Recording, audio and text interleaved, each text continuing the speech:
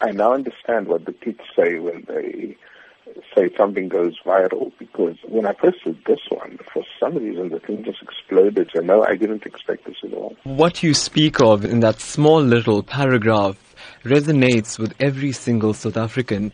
Help me understand what went through your mind when you watched that funeral service, seeing the entire nation come together like that. It suddenly struck me, that we take for granted the wonderful, wonderful ways in which, in moments of crisis, we come together as South Africans in such a beautiful way.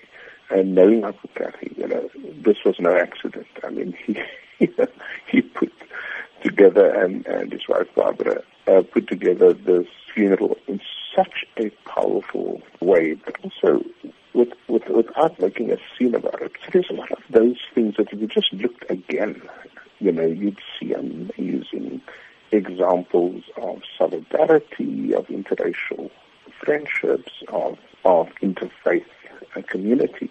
And would you say then THAT Kathrada has achieved a great deal of his objectives of creating a non-sexist, non-racial, democratic South Africa? No, absolutely. When THAT Kathrada died, I had a sense, of one of the last of South African royalty, almost, as Neville Alexander used to call them, the Walter Sisulus, the Nelson Mandelas, and Govan Mbeki, and of course, THAT Kathrada.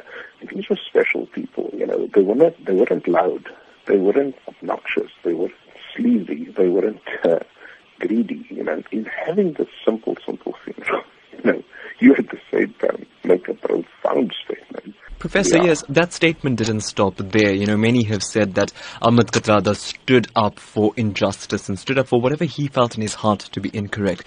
He did it again in death by the Kathrada family asking the President of the Republic to not attend. Your thoughts on the way THAT Kathrada stuck to his guns even at the end? If you listen to the letter that was written, read out at the funeral by former President Kgalema Motlanthe, it was a plea. It wasn't sort of, you must step down or else, It was very much, look at the country, look at what's happening, look at what you're doing, Don't you think it's the right thing to do, And so even in the way he makes that plea to the President, he exemplifies greatness.